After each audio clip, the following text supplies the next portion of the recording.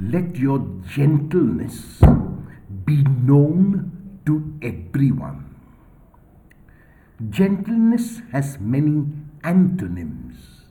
Some of these are hardness, brutality, harshness, unkindness, and cruelty. They help us to understand better what gentleness means.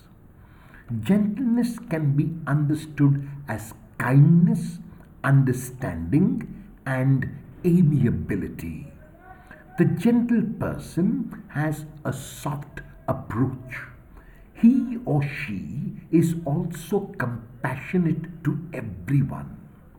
A gentle person is unafraid to speak the truth, but does so in a manner that is not self righteous or condescending.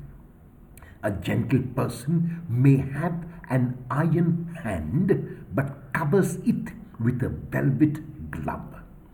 Gentle people know their strength and do not need to show it off or put it on display.